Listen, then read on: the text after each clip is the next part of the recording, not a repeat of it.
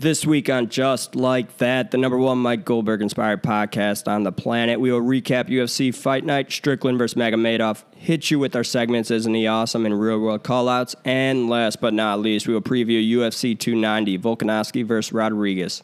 Here we go.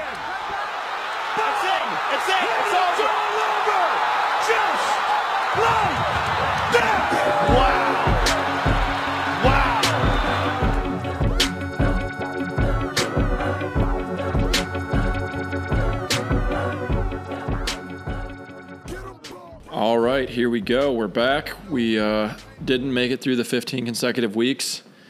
Yeah, very rare missed week for us. But I do have some excuses in the chamber. None that we are in between at UFC seasons right now. Yeah, that's definitely a downer on the. It whole was UFC. 4th of July weekend.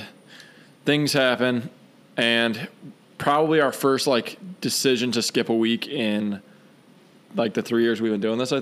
I think so, yeah. So we could have scheduled better. There's no question about that. We both could have scheduled better, but I don't know how we would have done on picks anyways. There was a lot of underdogs that won. It actually turned out to be a decent card. Not like a super power card, but some big underdogs won, so it was entertaining to watch. So yeah, if you were going to take our picks, then we probably saved you money this week. So yeah, probably every week if we stopped, but we're not going to. So you're stuck if you take our advice or just bet against us, whatever you feel like doing.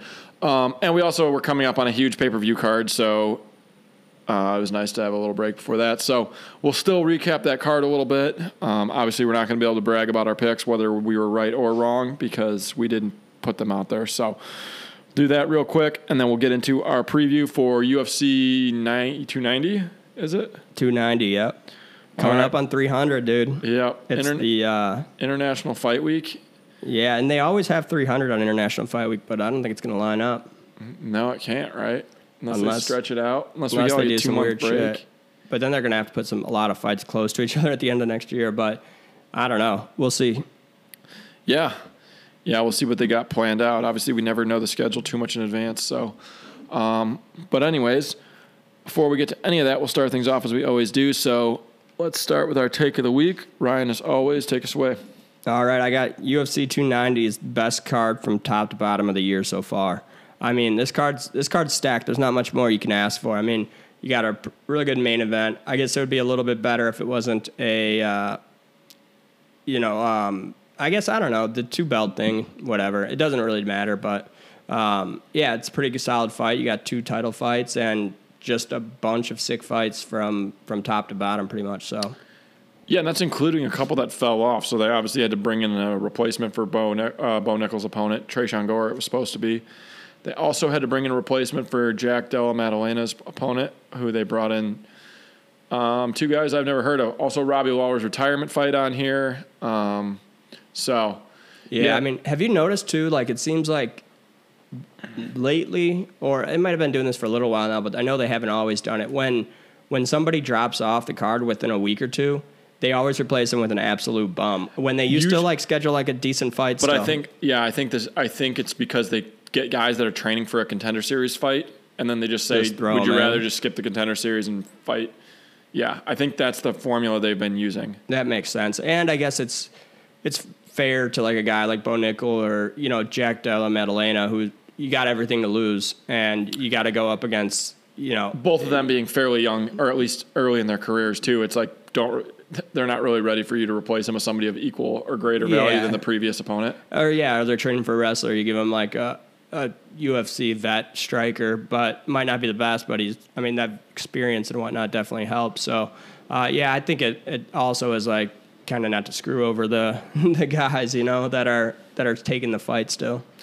Yeah, I'm sure it's a combination of a lot of things, like I said. So, yeah, we did lose 2 fights. I think a good sign of this being a good card are 2 guys that I don't necessarily care to watch fight, Jimmy Crute and Alonzo Menafield, but them fighting each other is a great matchup. Yeah, we already saw it once. Yeah. And I looked at that. I'm like, wait, didn't I just see that? And then I thought for a second, I always get Jimmy Crute and Grant Dawson confused because I feel like They they do look kinda look alike. They look like fucking twins, dude. Just one's Australian and one's American. One's a lot bigger than the other, but Yeah. they do look alike. That's crazy. I never thought of that, but yeah. So, anyways, solid card. Like it's been so many cards in a row now. Like I don't know how many, but I think 4 or 5. yeah. But and I'd say this is one of the better ones if we put together. So, it's should be a great card. Obviously, when they do the little guys or a girl title fight, they always have to do 2 of them. They can't just do like one heavyweight fight for the title. Yeah, they do that, huh? And I think it's International Fight Week too, so they usually try to stack this one. Yeah, and we've had 3 title fights on International Fight Week, I think, before. So yeah, was International Fight Week when they used to do like a 3 cards in a row type of thing? Do you remember that? Yeah, They had Gaethje on like a Friday, and then they had they would do like they would do what's it called? Because they used to have the UFC Fight Pass exclusive cards. They would do one of those on like Thursday, and then they would do like a fight night on like Friday, and then they'd do a pay-per-view on Saturday. It was pretty sick, actually. That was when Michael Johnson and Gaethje, yeah. Yeah, Gaethje's debut. That was a wild fight. Probably one of, might have been like fight of the year. I don't know. I don't remember, but it was insane. It had to be for like 1 or 2 rounds. It was like insane. Yeah, I think it might have gone to the 3rd round. I don't remember. It was a wild fight though, and obviously those guys have had wildly different results since then, but just another crazy fight on Michael Johnson's resume. So that he lost too. He always loses them. Lost half of them. Except for Tony Ferguson. Yeah, and Dustin Poirier. Yeah, right. What a wild chain of events. Yeah, he's had a pretty crazy career. Yeah. And then he's been cut a few times, and I don't even know where he's at now. I think he's still in the UFC. So comeback kid. Working his way to that 500 record, working his way to that BJ Penn looking record. So anyhow, move on to my take of the week from something everybody's watching to something nobody's watching. Hearing a lot about The Ultimate Fighter. Haven't watched a single episode. Chandler is 6-0 against Conor, and everyone's like, I don't think Conor's actually in the practices and stuff, and everyone's blaming him. But I just want to point out another thing. Not that I'm sticking up for Conor, because I'm sure he's a terrible coach. I've said that since day one. But what a terrible concept. Vets versus, like, rookies. Of course the vets are going to always beat the, like... Yeah. Unless a guy is, like, a legitimate, like, phenom, what chance does he have against a guy with, like, 8 UFC fights? Yeah, exactly. And some guys that were, like, decent... Well, like we were talking about was it Danny Roberts or... Roosevelt Roberts. Roosevelt Roberts. Yeah, I get those guys confused too. But Roosevelt Roberts, he's pretty good. I think he was just a little too young. He only had like 4 fights before fighting on the Contender Series or whatever. So, I think there's some guys, not just bum vets either on the roster. Yeah, there's like Jason Knight is a perfect example. Like, that guy's been around forever. Like, he's gonna have some tricks up his sleeve. He was like a long-time UFC fighter. Yeah, exactly. And wouldn't you think, like, I get it, like, all the prospects want to go to Dana White's Tuesday Night Contender Series now, but wouldn't you just, like, be like, this is a Conor Chandler, like, it's going on ESPN, like, let's pay some of these guys a little more or something and get some actual top prospects for the rookies instead of just, like, the usual bums they've been trotting out for these seasons that nobody watches for the last 5-10 years. And you need it. If you want this show to survive, you needed that. They needed that. Yeah, exactly. And now it's just like, or wouldn't you set it up so Conor gets the vets? Like, so he just gets wins? Yeah. Just rig it. Yeah, they could have done anything, though. Like, they could have done international versus USA. Like, Chandler would have been fine to be like a USA coach because he's like kind of like that anyways. Agreed. And Conor's obviously, I don't think he's there during the week. I think he just shows up for the fights. I don't even think he goes in the back with them. You don't think he does any of the training or anything? Based on what I've heard, like, I don't think he's really like there. Like, that's like what Chandler's like criticized him for. He's like, maybe if you showed up for your guys, like, they'd fight harder or something. But damn, he's too big time, huh? I mean, he's got a lot of things going, I guess. You know, he's got a lot of court cases going. He's got a lot of court cases going on.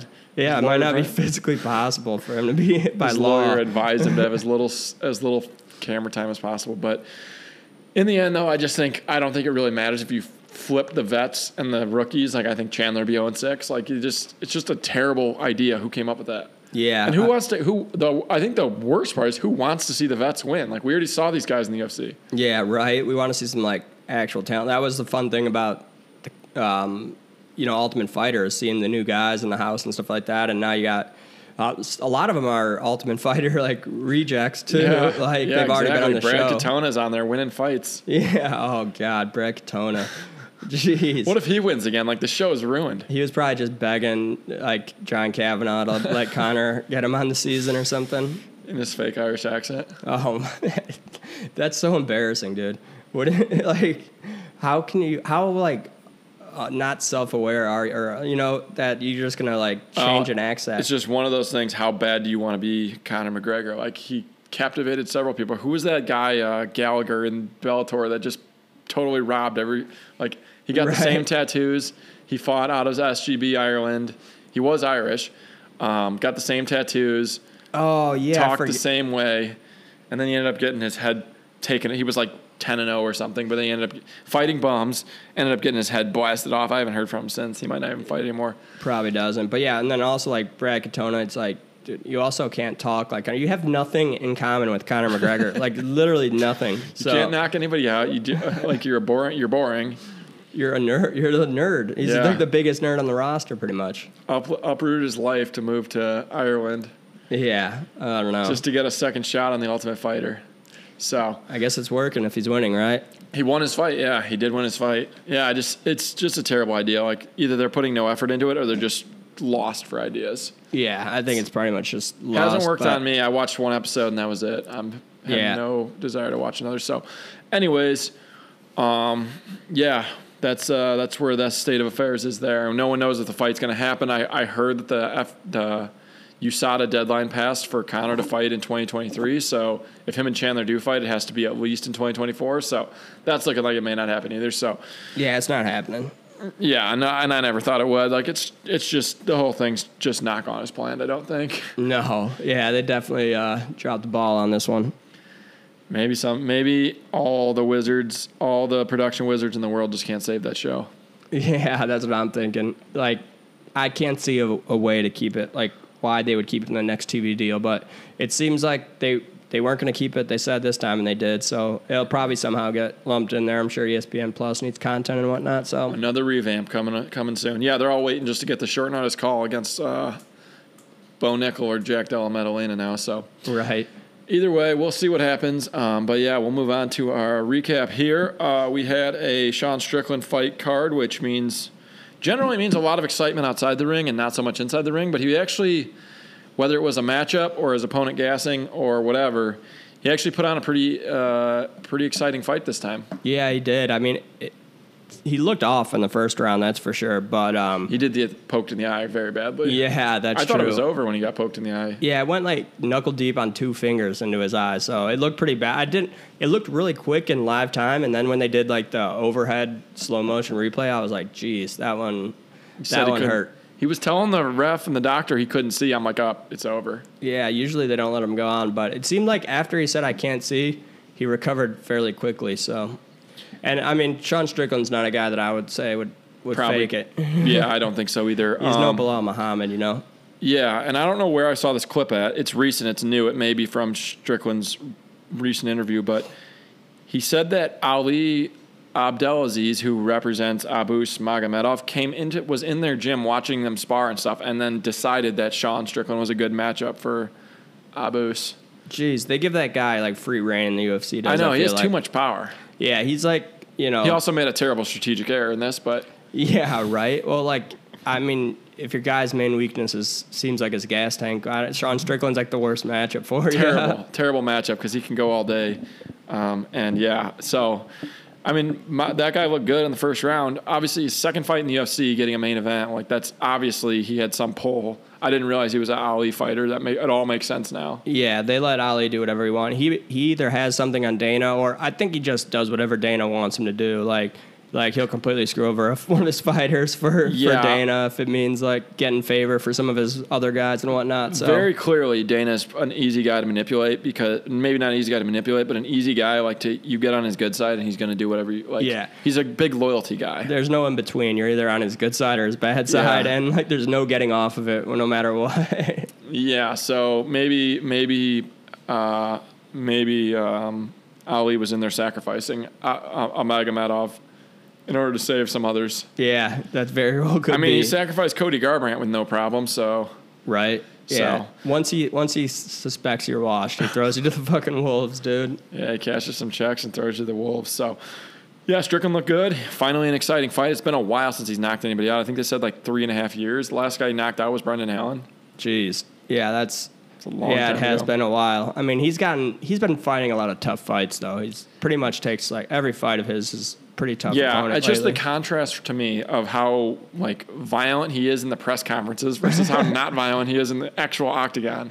I know he doesn't even try to like hide it anymore. Like I think he tried to go out there and be violent like when he first started talking big and he got knocked out or something. So like ever since then he's like, well, I'll just keep talking shit and then just go pitter patter with some jabs when I get in there. Yeah, and maybe a guy gasses out. It doesn't matter how hard you're hitting them; they're going down. Yeah, exactly. And this dude, Abu Smagomedov, you could tell he was looking for a way out at least a minute before he finally quit. Oh, yeah. He started looking down at the canvas. I'm like, he's going to take a knee. Right. And then he finally did it.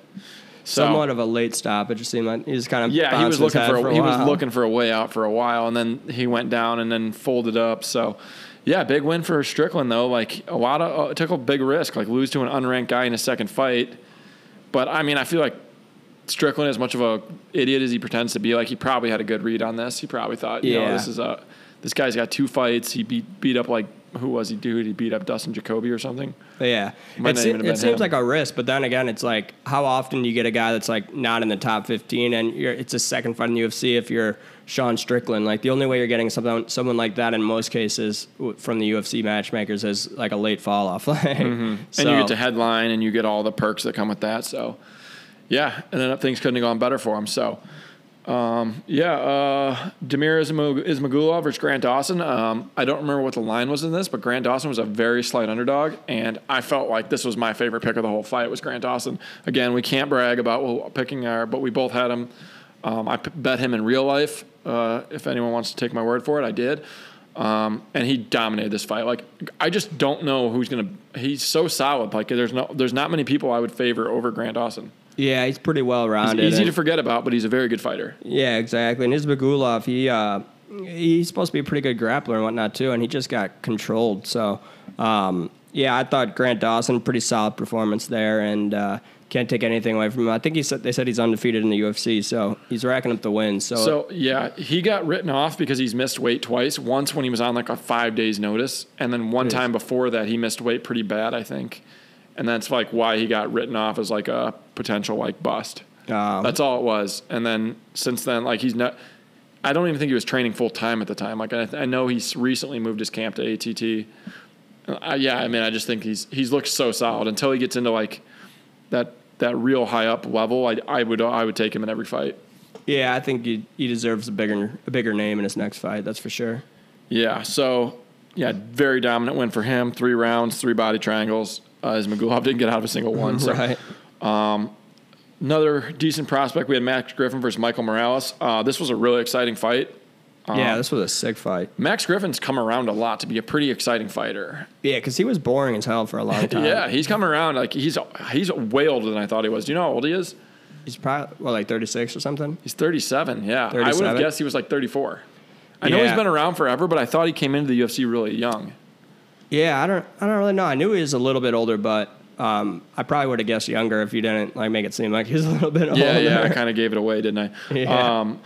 Speaking of young, no, Michael Morales is only like 24. That kid is he looks monster, good, dude. But he looks like I think he's gonna have a problem because he looks like a tweener to me.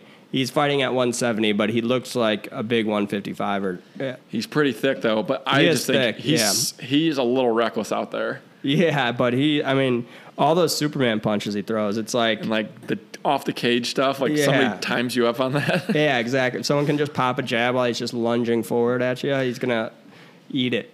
Yeah, but of all the guys, like Max Griffin's like has a great jab. He just couldn't get it going. Like this kid was just ruthless, man. He looked good. Like he overwhelmed him. I was really impressed. This is probably win or lose. Yeah, win or lose going forward. Like he's going to be an exciting fighter. Yeah, exactly. And that size might be good for 172 because it also helps him stop takedowns and whatnot. Like he just looks like he can stop a takedown. He's pretty tall too. Like he's a thick. He may be a tweener, but I think he may also be able to at his age like be able to fill out a lot more. Yeah, but. He is jacked. He just seems a little short or something. He seems to have that strength. Yeah, that's what's the word I'm looking for? Like unequal strength to like his size. Like he seems very strong for his size. Yeah, definitely. And I mean, I thought he was going to get Max Griffin out of there in that second round, but I mean, Max Griffin was able to hang on. Credit to him, and he's a tough guy to finish. So.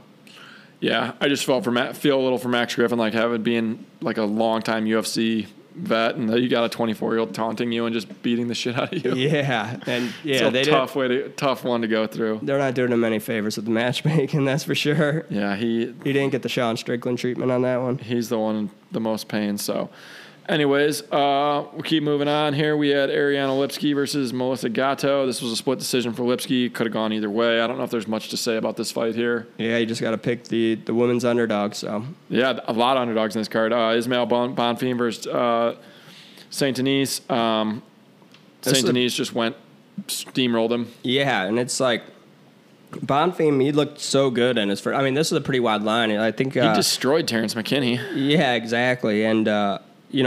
Saint Denis, we saw him get, absolutely mauled. One of the worst beatings of all time. Yeah, it should have been stopped like several times, but he came back with a vengeance. I know.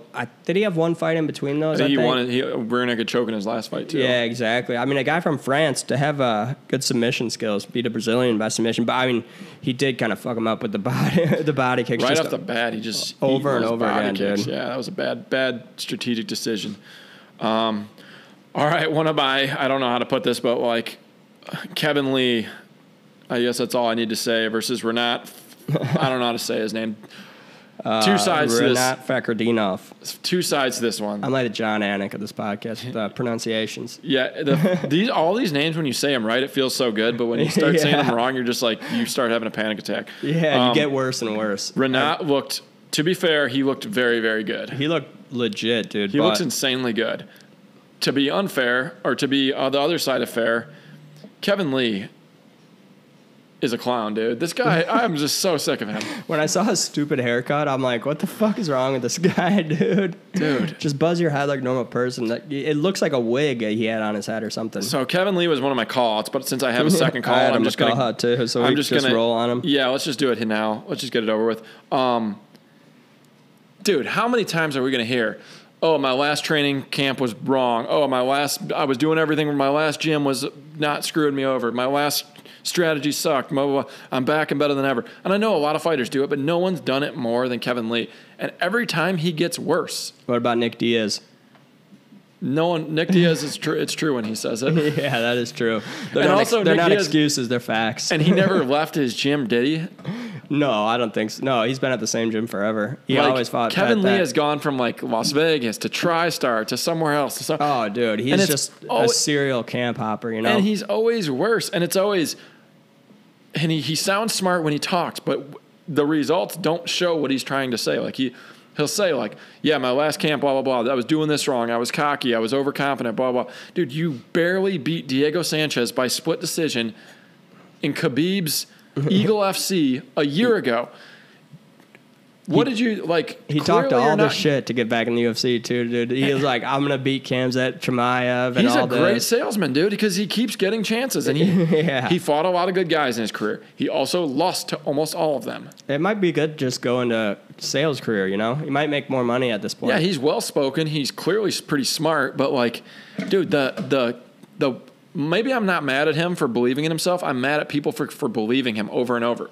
If you asked me what was going to happen in this fight, I would have said something bad's going to happen to Kevin Lee. Because something bad always happens. Even if he's winning, he was beating Tony Ferguson, triangle choke. He was having some success against Charles Oliveira, triangle choked. Like, he was beating Edson Barboza as bad as we've seen anyone beat Edson Barboza, wheel kicked. He won that fight, but he still almost got put away. The only fight everyone goes back to his Gregor Gillespie knockout. Yeah. And that was impressive, but that was it. He flew through the rankings early on. He had some great wins coming up. His win over Chiesa was a bad stoppage.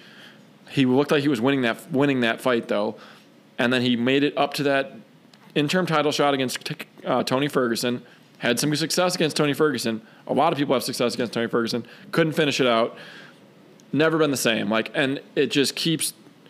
It's always his camp. It's always his strategy. It's always this. It's always that. Wait, he's a tweener. He has trouble. Right. He doesn't want to fight at 155. Well, that's the only place you've ever had success at. So I don't know what to say. Like, it's not really personal against Kevin Lee. It's personal against the people that keep trying to say that he is a legitimate, like, top contender when he had maybe a 6-month period where he looked like he was potentially a top contender. Like, there isn't a giant list of other guys. Yeah, so many excuses. And he tricks so many people into believing him. Like, I don't know how many times I have to hear how big of a lightweight Kevin Lee was. Like, he's not that big. There's way bigger guys that fight at lightweight. Like, he's not that big. He looks tiny at 170. It's like, but somehow he's convinced literally like 90% of UFC fans that he's just like this massive lightweight. And it was just like insane that he ever was able to make the cut. But and he needs to fight at 170 now. There was like pushes to make a 165 division just for Kevin Lee because he was supposed to be going to be like this perfect prototype for a 165 division. Yeah, I mean, it's just... And then he fought at 165 and RDA smoked him. Yeah, right. You got to stop with the excuses at some point. It's obviously something... And I get it's probably pretty frustrating for him because he is a guy that does seem to have all the talent to be like a top lightweight if he could make the cut or whatever. But he just always finds a way to drop the ball. I mean, growing up playing like basketball, baseball, and whatnot, there's always kids on your team that like were good, but then they'd always fuck up like in the game, you know? So yeah, I think he's just one of those guys. In that same vein, a lot of times those were the same guys that would get like a million chances because everyone was like, they had everyone believing that they were like, Kevin Lee is just such a prime example. Everyone thinks that he's going to turn a corner. Maybe people are just rooting for him because he does sound smart in his pod. Like he's been on Rogan as many times as any fighter, I think. Yeah, at least a few times. And he sounds good. Like other than the excuses, he seems pretty smart and stuff. Yeah. And he's always got a new strategy, and then he's switching from weightlifting to yoga and doing all his changed his whole mental game. He's been divorced. He's been trained out of Vegas. His brother became a famous TikToker, and now it's Kevin Lee's. Now it's Keith Lee's brother in the UFC, and not really. His brother like does restaurant reviews in Las Vegas for TikTok. Maybe Kevin Lee should try and have his brother hype him up. Yeah, on the TikTok, you know. His brother was in his corner, but man, that's like just a off the rails call out of Kevin Lee. Like God, I'm just so tired of hearing it. Like another camp, He lasted 50 seconds in the UFC and he got cut. And that was the fastest cut, like they've cut somebody after a card like that I can remember, dude. Maybe they finally are seeing it clearly. Like this guy's doesn't see holes in Khabib's game. The holes are all in his own game. Maybe it was his deal. They were like, "We'll let you back in, but like you lose and you're getting cut like the second you show a good account of yourself and we'll keep you." And then he gets. And to be fair, that Renat guy looked really good. Like he looked insanely big too. fast. He looked pretty big, too, compared to Kevin Lee. He was a monster. He was a tank. I don't think the UFC was expecting Kevin Lee to win that fight. But they were expecting him to last more than under a minute. Yeah, it should have been, like, at least a somewhat good fight, not just, like, it's getting steamrolled, so...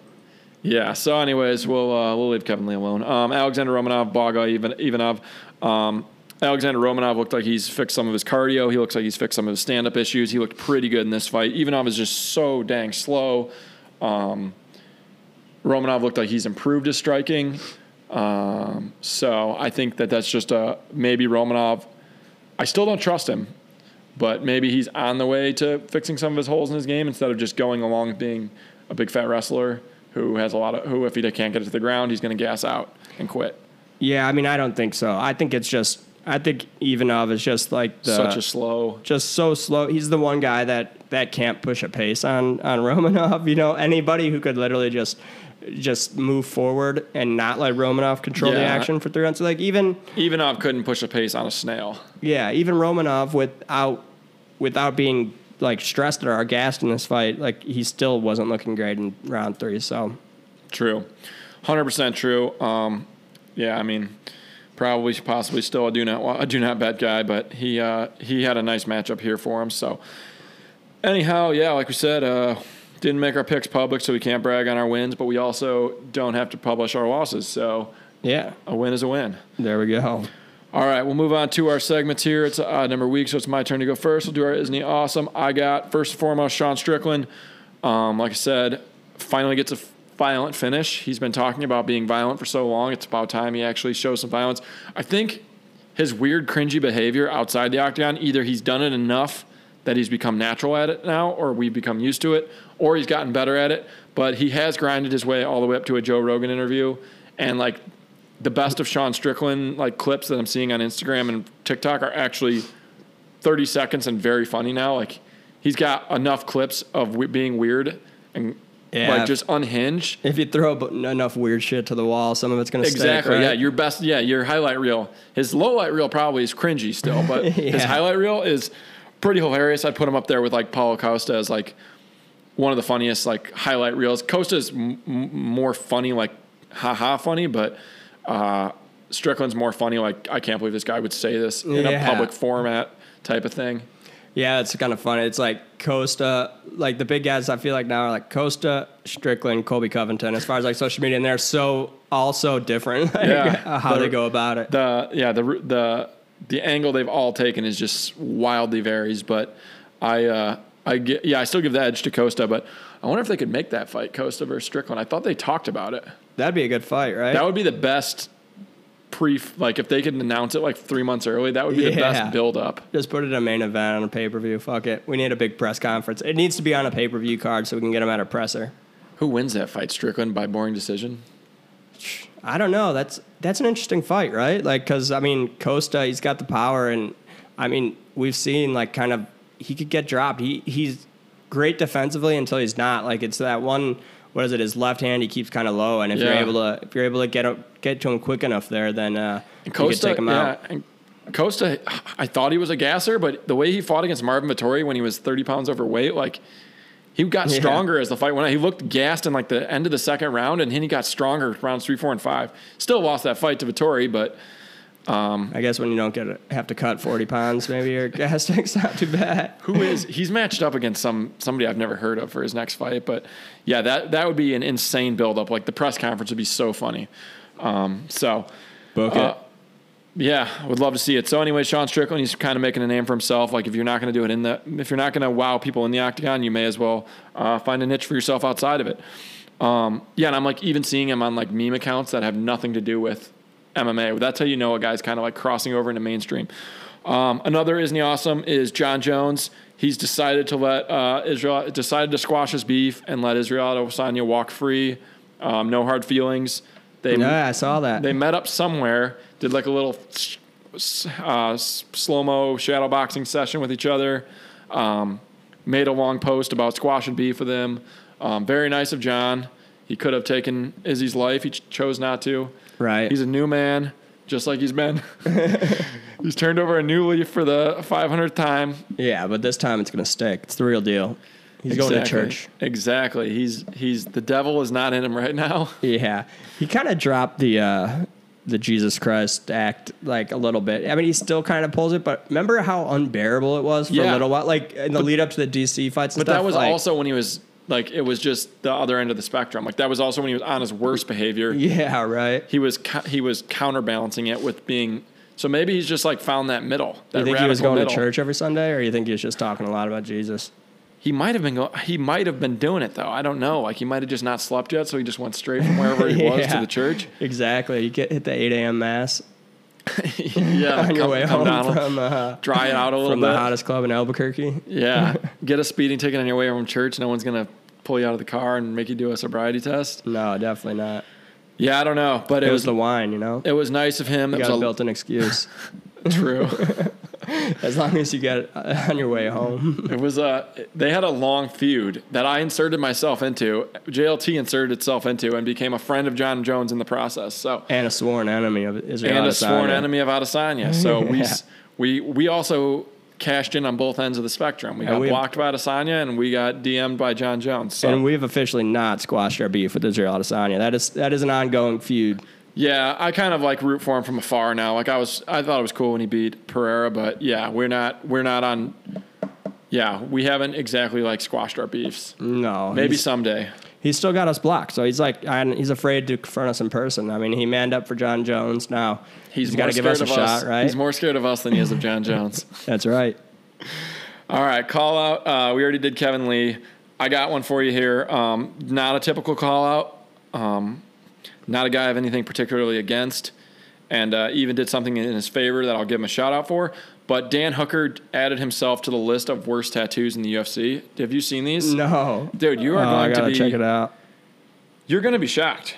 Number one, he bleached his hair, so it was hard to tell it was him. Oh, wow. He's going to win, right?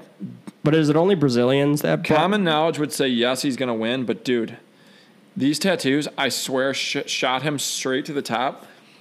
Honestly, he may be number 2 behind Anthony Smith, and he may even be fighting for the title of worst. Oh, my God. Is it this back tattoo? No, that's not. That one's not even bad. Look at his legs. Oh, here it is. What is this? Dude, he got what looks like Roman gladiator shoes tattooed on his legs. Oh my God, that is so stupid, dude. He's got like fucking tattooed flip-flops on. Yes. He got Jesus shoes, Jesus lace-ups tattooed on his legs, dude. Oh, they're gladiator boots. Oh my God, that is stupid. Who does he think he is? Russell Crowe? He's like Maximus Aurelius or something? Well, here's the part that kind of like actually alarms me.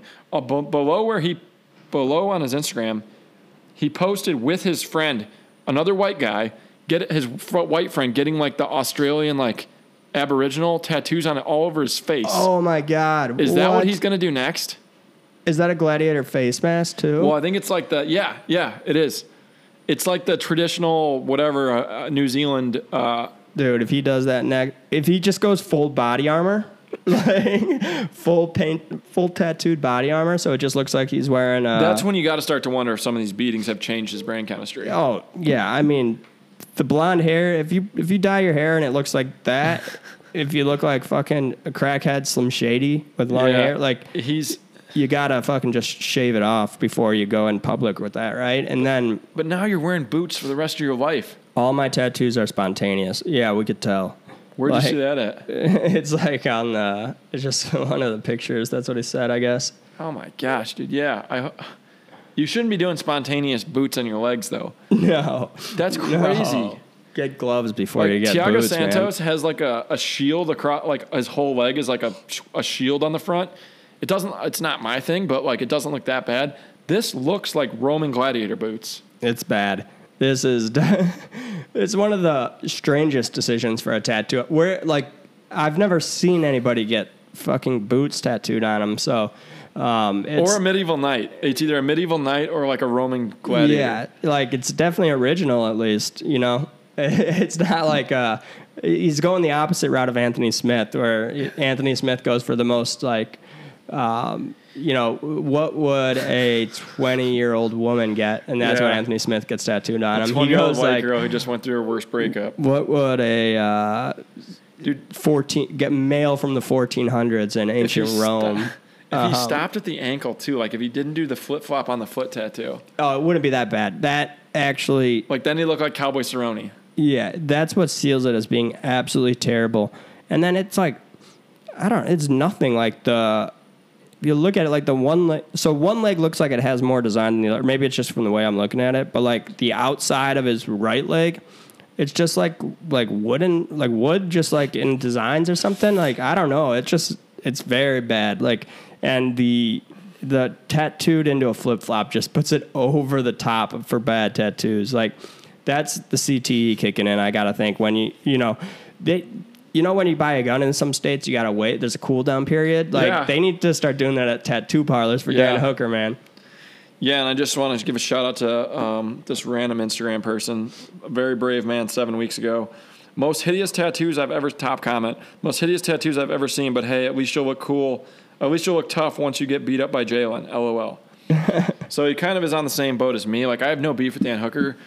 He has been taking nothing but ruthless beatings for a while now. I think his last win was Nazareth, who I don't even know if is in the UFC anymore. But, man, this is just a terrible what happened to Nazareth Hack Press, too?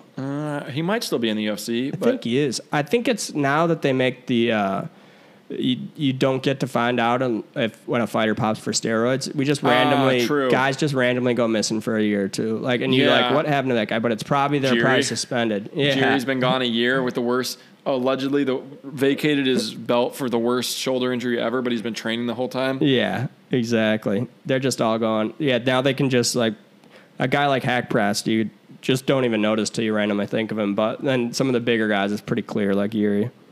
Yeah, for sure. So, anyways, yeah, Dan Hooker, hate to do it, but you're probably number 2 on the worst tattoos list. Maybe number 1. I got to see it in person this weekend. By in person, I mean on the TV, but that's just brutal.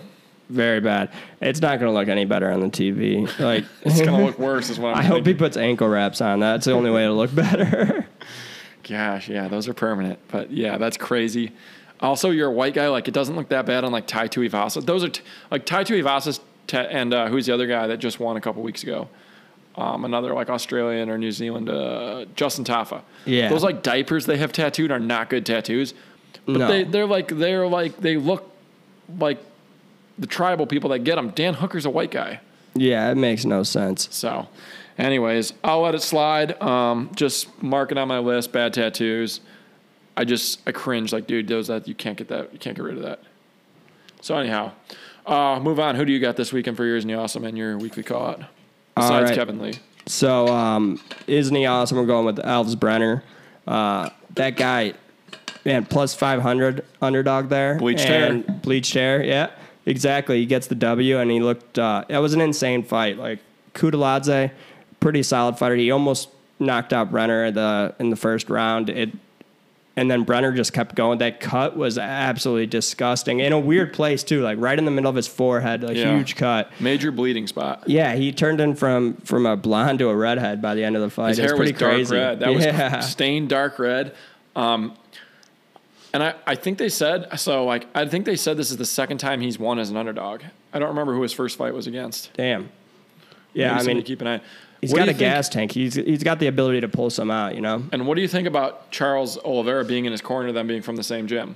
Yeah, I mean, I think that helps a ton. You know, he's probably one of his training partners, and you're going against world class. Do you remember when Glover was the champ, and it seemed like everybody fighting at Glover's gym was just winning, unexplainably well? I think it kind of helps the whole gym when you have a champion or a guy close to being the champion that's just steamrolling through. It gives everybody a little bit more confidence. Like, I'm going against the best. Yeah, I'm fighting the best in the world, like on daily and stuff. And confidence is one thing that it definitely is. You can't put it up as a stat and kind of look at it, but it's definitely something that does help a ton in fighting or in any sport really. But fighting, I think, even more so. Yeah, and this guy, he had that crazy look in his eye. Yeah, he really did, dude. There was no taking him out. Like, he just came back and he kept going, and he's got a gas tank, and he was able to Kutaladze. He started wavering a little bit, and that Brenner took full advantage of it. So yeah, great win. That was an awesome major underdog, like a plus 500 or something. Yeah, and then for call out, we're going with. You see this YouTuber that tried to prank Jalen Turner and got his ass kicked on the Vegas Strip?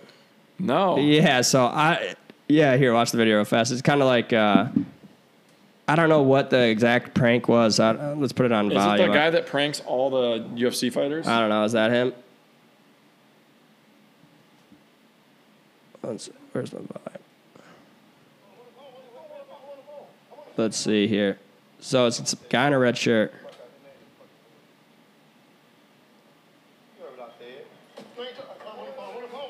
Yeah, that's the guy. I don't even get the prank. It's not even that good of a prank. He walks by on his phone and pretends like he's talking shit. Looks straight at him and says like that'll beat him up. He did it to like Jamal Hill and stuff too.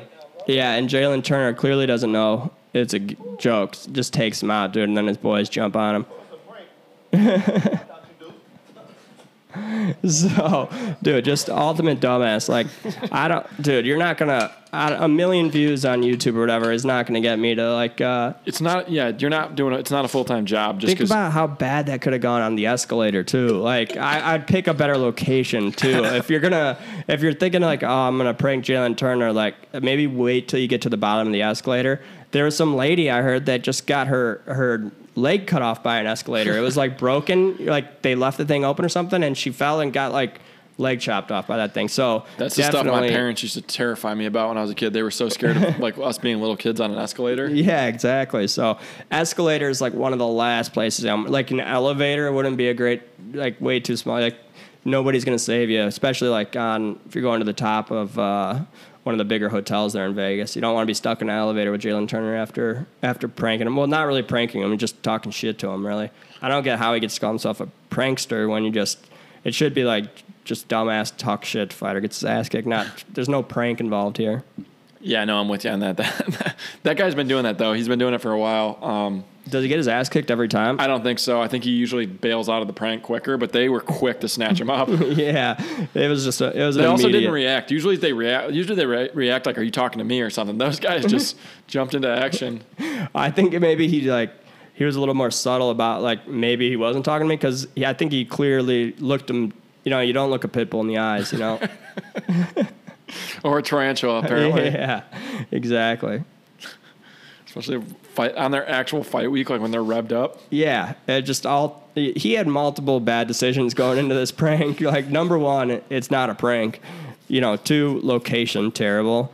And, execution bad. Pretty much everything. He really needs to, if he's some famous YouTuber. I don't think he's famous. I think he's just trying to make a name for himself. I don't really know because I've seen his videos, though. He's been doing that.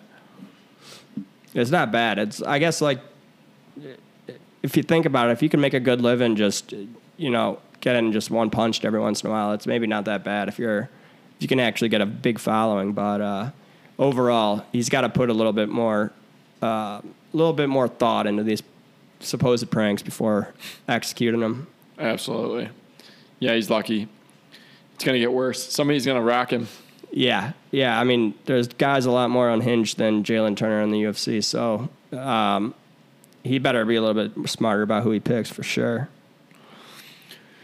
I would say so. All right, you got anybody else to call out? No, we had the Kevin Lee. We already went in on him. He's had a rough week, so we'll leave it at that. Yeah, Kevin Lee. Sorry, you just can't get it together. I was at one time a believer as well. It just didn't take me as long as everybody else to realize, like, it's just not going to happen. It's not going to happen. And I still see tweets like, keep in mind, Kevin Lee's only 30. It's like, yeah, but he's already fought everybody and lost to everybody. And also, 30 is young for a guy, like, ascending. It's not really young for a guy who's already had a 10-year MMA career. No. Yeah, it's like, I think they say like 9 years, like your MMA prime. There's outliers, but that rule seems pretty consistent. It's like 8 to 10, basically. You have 8 to 10 years from when you like reach prime before or like when you start fighting in the UFC, basically. Yeah, that seems like it's been very consistent, and that's for the good ones. Yeah, exactly. And then, you know, just the bad ones might get a 2 or 3 year peak. Yeah, exactly. So, anyhow, we can move on to our preview here. We got UFC 290, July 9th, T-Mobile Arena, I believe. We'll start off with our main event. We got Alexander Volkanovski minus anywhere from 350 to minus 400 I've seen. Yair plus 260. So I said before the show, before we started recording, I am one of those. I've gotten to the point where as soon as I think a guy's invincible, they always lose. That's where I am with Volkanovski right now. Yair has a lot of ways he could win this fight potentially. I think it would be silly to be like, I think Yair's going to win this fight because I don't. But if there's one thing Volkanovski's been a little susceptible to, it's been head kicks. If it's a stand-up fight, I think Yair is probably the most, not technical, but most creative striker he's fought. I think even Max Holloway, when he fought Yair a couple of years ago, had to kind of resort to some grappling and takedowns to win that fight. Yeah, he did. He had to shoot takedowns. Yair's clearly improved his ground game as well. If Volkanovski does take him down. So I think maybe minus 400, what I looked at it last night, is just a little wide for me. And I don't think Yair's going to win this fight, but I wouldn't be surprised if something happened. Yeah, exactly. So I'm kind of on the same page as you, but I'm going Volkanovski. I just think, I mean, after that Makhachev fight, it's like, who can beat this guy, right? But if there was one guy that's like could pull off a win against like a guy so technically sound as Volkanovski, it's Yair Rodriguez, just a guy that does everything kind of unorthodox, just insane strikes, tons of power, throws kicks out of nowhere, up elbows at the end, at the buzzer. I mean, the dude's unpredictable. So when you get a guy like that, there's always a chance for a highlight reel finish, no matter who he's fighting, you know? So That being said, I don't like the line. I don't love it. It's probably kind of one that I'll pass on. I'll probably put Volkanovski on the top of some parlays, and then you got a pretty good hedge out on Rodriguez if you get there, So we'll go Volkanovski, but I'm just excited to see this fight. Really, I mean, this should be a banger. I mean, Volkanovski too. If he doesn't get, he's been so solid his chin. He's gotten like flash knocked on a few times, but Yair Rodriguez. I mean, I don't know. He's going to have to be on the ball because I think if Volkanovski does get tagged by Yair, he can revert to the wrestling because although, you said his wrestling's been getting better, but he's still not the best. So I think that Volkanovski can always fall back on that if it gets That's 100% true. Yeah, and my thing with like Yair potentially winning the fight is, and even Volkanovski losing the fight is, Volkanovski's not going to lose to a guy who's better than him because nobody's better than him. It'll be some sort of fluky something. Yeah. So I don't think in my mind, there's a 0% chance Yair outclasses Volkanovski. I'm so like Alexa Grasso choking out Valentina Shevchenko has changed my brain chemistry. Right. Yeah, there's been a few where I always tell myself, like, don't buy into the hype on some people, and then somehow I always get to the point where, But Volk is just been, dude, he arguably beat Makhachev division up without actually gaining weight. He just showed up 10 pounds heavier. Yeah, well, I mean, he cuts from 300 pounds, so. That's right. That's right. He did play rugby, Australian rules football at 350, so. Yeah, I don't know. I think this fight will be exciting, even if it is a wide margin. I just think Yair could at least create some excitement early on. It could be a tactical striking match. There's a lot of ways this fight could go.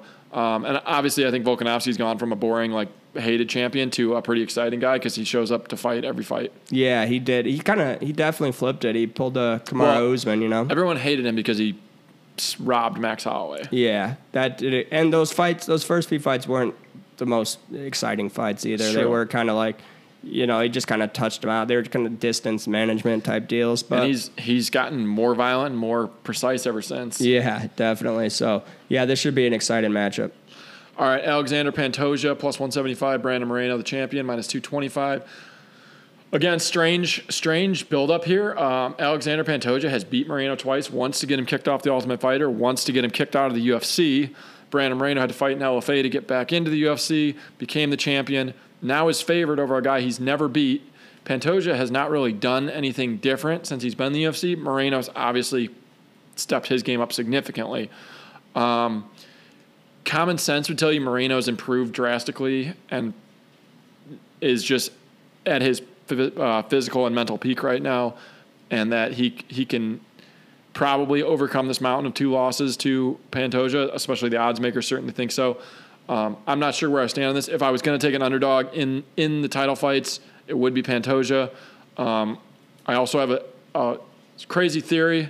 One of my guys, Jared, shout out to Jared, he's been watching embeddeds and betting against guys that are hanging out with their kids during the fight week. Oh, wow. Brandon Moreno hanging out with his kids all week. Jeez. Yeah, how can you get ready for a fight if you're playing with kids all day?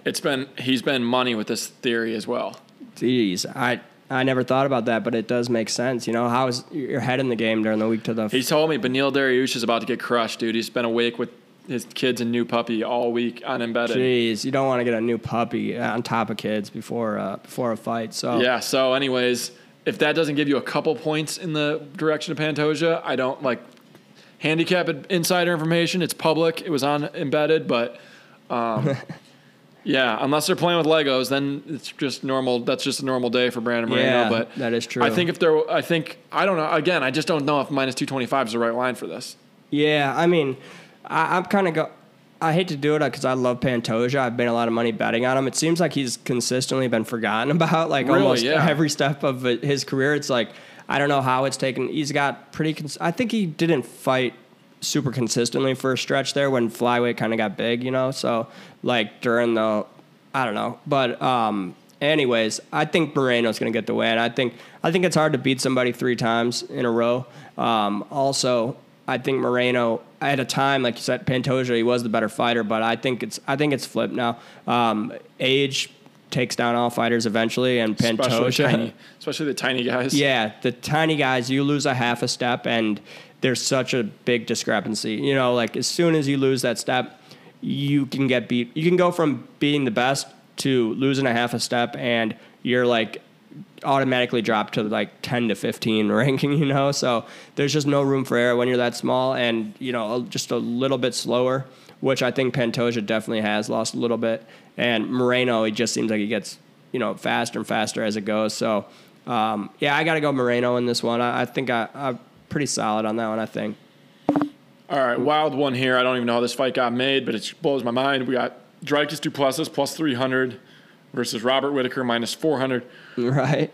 Not necessarily that Dricus isn't a great fighter. He is, but this is two completely opposite guys. You got Robert Whittaker, technical, cool, calm, collected, and then you got Dricus du Plessis, who looks drunk out there and just throws haymakers and somehow makes it work.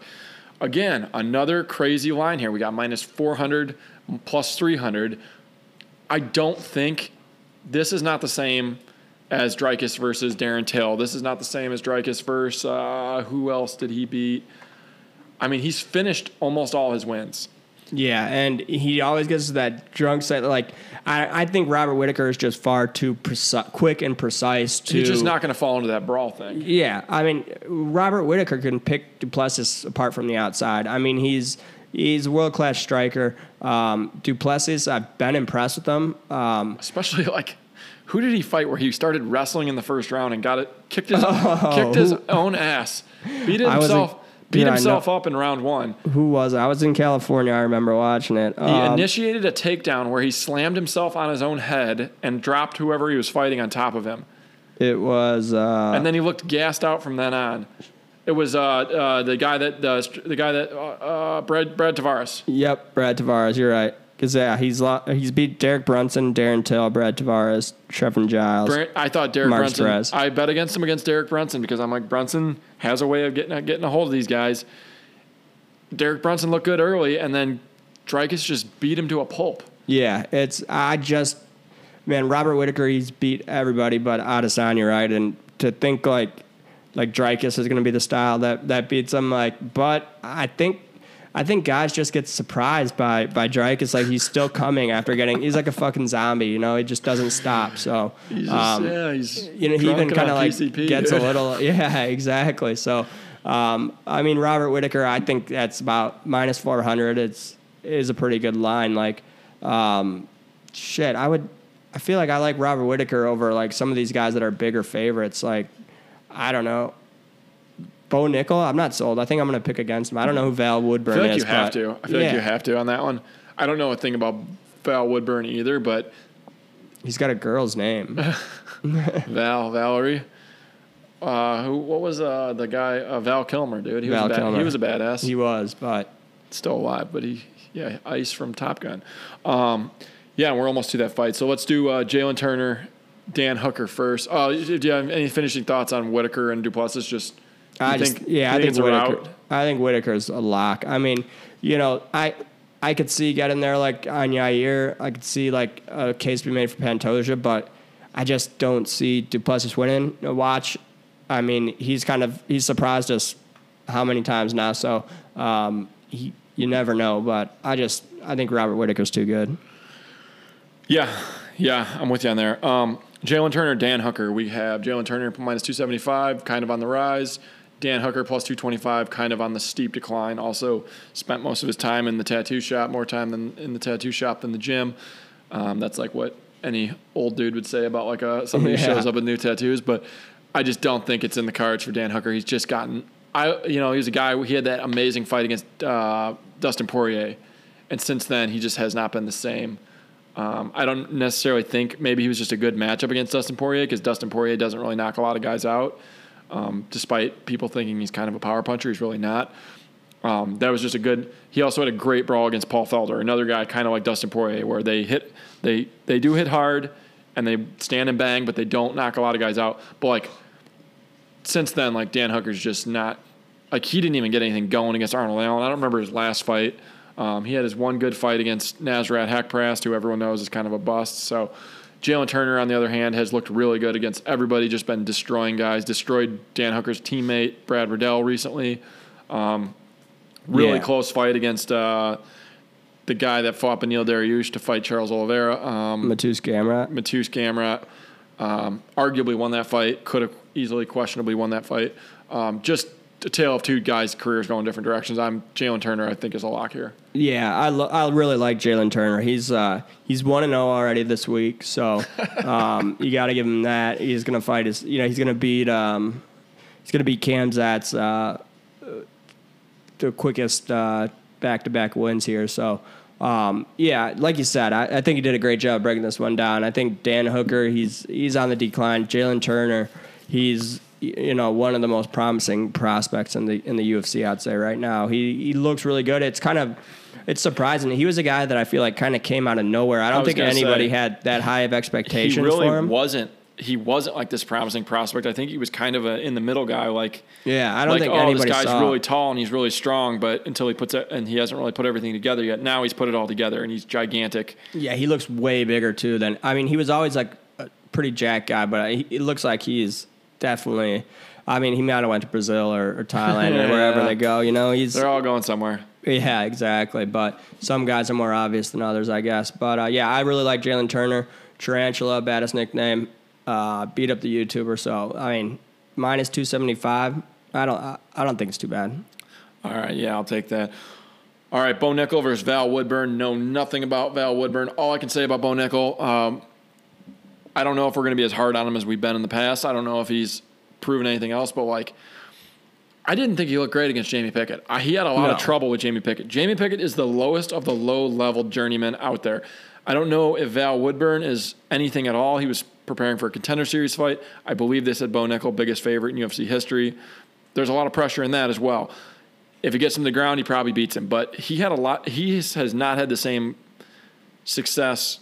He submitted Jamie Pickett in one round, but he had to knee him in the nuts to take him down. He got stuffed on his first attempt, and then he was stuck up against the cage, and he had to knee him in the nuts, and then he took him down. So I think we might have Bo Nickel's overhyped. I would say I don't think everybody thought he was this immediate gonna be Israel Adesanya type rise, first fight, Adesanya. And it's just boom, boom. Every fight's a step up, and he's in a title fight in 4 or 5 fights.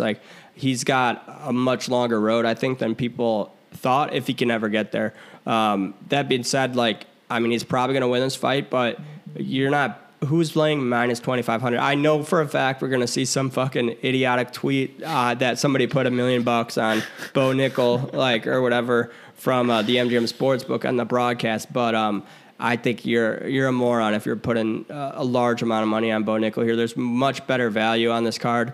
The next fight we're gonna talk about, I think Nico Price is maybe I'm gonna call a lock. I think on that next fight. All right, we'll move on to that quickly. We got the last ever Robbie Lawler line, because I don't think Robbie Lawler is going to come out of retirement when he's done. I thought we already had the last ever. I didn't realize he was still fighting. I thought he was done too. Yeah, what was his last fight? What do we think Nick was Diaz, dude? Remember how bad he looked versus Nick Diaz? Yeah, it was he's slow motion. He won, but it was insane. Nick Diaz was throwing 10% punches on him, and he set a record for most strikes in a round or something on Robbie Lawler, but he barely hit him. And Robbie Lawler was had trouble with alcoholic Nick Diaz at this point. I don't get it. He ended up winning because Nick Diaz quit. He fell apart. He fell apart. Yeah. Lawler plus 185. Nico Price minus 225. That's close to his prime. He throws with huge power. Robbie Lawler, only thing he ever had going for him really was his power, and he just doesn't throw anything. His ability to bite down on the mouthpiece and take shots. He can't take shots. He doesn't have power. I think Nico Price is going to steamroll him, and at minus 225, I think that's great value. Yeah, I think that I'm with you there. Nico Price in his last fight maybe looked really bad. Was it Phil Rowe? I don't remember. Phil Rowe looked. I think he got beat recently, but he looked pretty good for a little bit there. We've seen Nico Price get beat up a couple times recently. Nico Price is one where it's what's this guy's ceiling? He's beat some good guys, but yeah, he's a solid fighter though. Yeah, you got TKO'd versus Philip Rowe, but I just don't think Robbie Lawler could KO anybody on the roster at this point besides Nick Diaz. If you go back in time and look at how many careers Robbie Lawler has springboarded because everyone's like, oh, it's Robbie Lawler, he's a savage, and then he gets his ass kicked. I mean, that's how Colby got his title shot. That's how Woodley won the belt. Like, that's how, man, there's so many. They haven't done Robbie any favors for like putting on like an all ever since it was pretty much what fight? Brian Barberina just beat Robbie Lawler. Like, Neil Magny. Do you remember that fight, Neil Magny? Robbie Lawler's corner's like, Robbie, you got to throw something. And he's like, I don't know, man. I don't know. I just can't. Yeah, he's just fallen up. Ben Askren. The Rory McDonald fight, it's been a downward slide ever since, I feel like. So yeah, I think so. I wonder if the USADA's had anything to do with that. Oh, probably for sure. Colby, Tyron Woodley viciously knocked out Robbie Lawler to take the belt. I mean, him and Rory both took life-changing beatings in that fight. I mean, true, for sure. So, yeah, I don't remember who won the Lawler versus Dos Anjos fight. Probably Dos Anjos. Yeah, he got beat by Ben Askren. Ben Askren, Colby Covington, Neil Magny, Brian Barberena. I don't think the Ponzinibbio fight ever happened, but isn't it crazy? He's only plus 185. That seems like it opened at plus 163. That seems insane. Like, I just think Nico Price, like I think these guys are on different levels at this point in their career. Like, yeah, Robbie Lawler can't punch. He can't throw a punch. I feel like Nico Price should be like minus 400, similar to like Robert Whittaker. I feel like, but I agree, totally agree. Robbie Lawler, the name value's there. You got a lot of people who just don't watch, I guess, that many for like just remember the Rory fight pretty much and are gonna bet him. So yeah, his name value has carried very well. Yeah, I think you get great value there on Nico Price. All right, Alonzo Menafield plus 105, Jimmy Crute minus 130. Like I said, two guys that don't necessarily have any stake in their careers, but I do think this is great matchmaking. I tend to take anybody fighting Jimmy Crute, especially if it's a close line or Jimmy Crute's a slight favorite. And I think Menafield's improved his game quite a bit. So I don't know where your head is on this one, but that's where I am. Yeah, I mean, both of these guys their last fight was each other. So, and I mean, Alonzo Menafield, we had him at much better value. I think he was like plus 170 or so last time, and he got robbed. I thought it was a draw.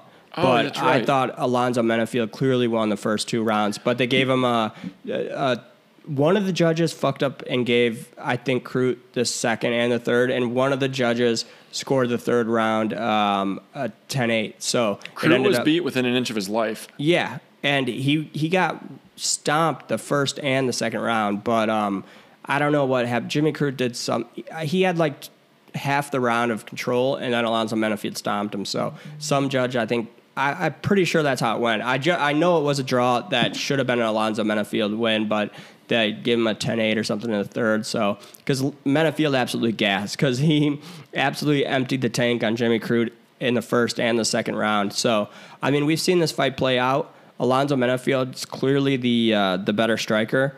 Jimmy Crute, he struggled to get Alonzo Menafield down, and Alonzo Menafield's a strong dude, right? Like, in that first and second round, it's tough to get the guy down. He can just kind of shrug you off, even a tough guy like Jimmy Crute. So, if this, assuming it goes the same, I mean, I think a Menafield is going to be able to take him out. It's very surprising that it wasn't stopped like in the first fight. So we're going to go Menafield. I wish we would have just cashed it the first time instead of getting the draw. But what are you going to do? Yeah, I'm with you there. Alonzo Menafield the whole way. He beat him within an inch of his life. It was brutal. Like Jimmy Crute, credit for being super tough. Tough as nails. Yeah, it's crazy. Toughness doesn't win you fights. It's kind of a strange line here for that. Yeah, I don't see why he's the favorite. I guess people are just looking that it was a draw. I don't know. Didn't watch the fight, but yeah, I mean, Mendenfield was like plus 170. He's down to plus 105, but I think he gets the W here. Yeah, I'm with you there. I like it. I actually like it. So we have one fighter to watch, Jack Della Maddalena. He's looked really good. Unfortunately, we have a situation where we had a fight. I don't remember who he's supposed to fight. He was supposed to fight. It was a pretty solid fight, I thought, for him. Or just good matchmaking. But let's see. It was... Oh, it was, what's his name? I'm going to think of it right before I get to it. Sean Brady. Sean Brady? Yeah. That would have been a crazy fight. Yeah, it would have been awesome. But We get him against this guy we don't know, Josiah Harrell. So we're not going to bet it. The line's way too wide anyways. But Jack Della Maddalena, I was kind of a doubter at first, but I think he's proven me wrong. He seems to be pretty solid. I mean, Randy Brown, he tends to find ways to blow fights, but either way, Randy Brown was looking like he was in the Matrix in that first fight, in the fight versus Jack Della, and then Jack Della he stayed in there, he kind of marched him down, and he found the punch and took him out. So I think he's a pretty solid fighter. So. Yeah, and I know nobody wants to hear this or say this, and especially they don't want to hear it from me because I probably bring up Conor too much, but like he's the most Conor-like fighter we've seen. Like the way he southpaw, karate style power, just the power. When he touches guys, they go. Yeah, Conor should train with him to kind of remember how he used to fight because he clearly forgot. Just his counter punching, he has that down to the centimeter movement timing. Like he's really fun to watch, and we might just get ourselves a showcase. We've seen him in deep trouble 2 times now. His last 2 fights, somebody had him in a guillotine choke, I think 2 fights ago. Yeah, and then who was that against? And then last fight against Randy Brown, I think it was Ramaz Emeev had him in a guillotine deep. And then last fight against Randy Brown was looking good against him. And when he was able to put his hands on him, he's able to make him do the chicken dance and go down. So yeah, then he submitted him. And then he's recently been trying. So it's kind of funny. Jack Della Maddalena wanted to be kind of compare his post-fight press conferences. He just was talking about I'm the next Conor McGregor. And then in his last win, it was people try to compare me to Conor McGregor, but we're 2 different guys. He completely reversed course. He's trying to be his own man now. So respect that. Yeah, it's about time. All right. Anything else on this card before we wrap it up? We're a little over time, but we had a big card. So Jack Della Maddalena took his wife's name, but you always got to count that a little bit against him. So whatever it takes. All right, then. Are we ready to wrap it up? And we'll have to recap it next week. Yeah, we'll be back next week. All right, so good luck on your picks. Enjoy the fights, and we'll see you all next week. Peace.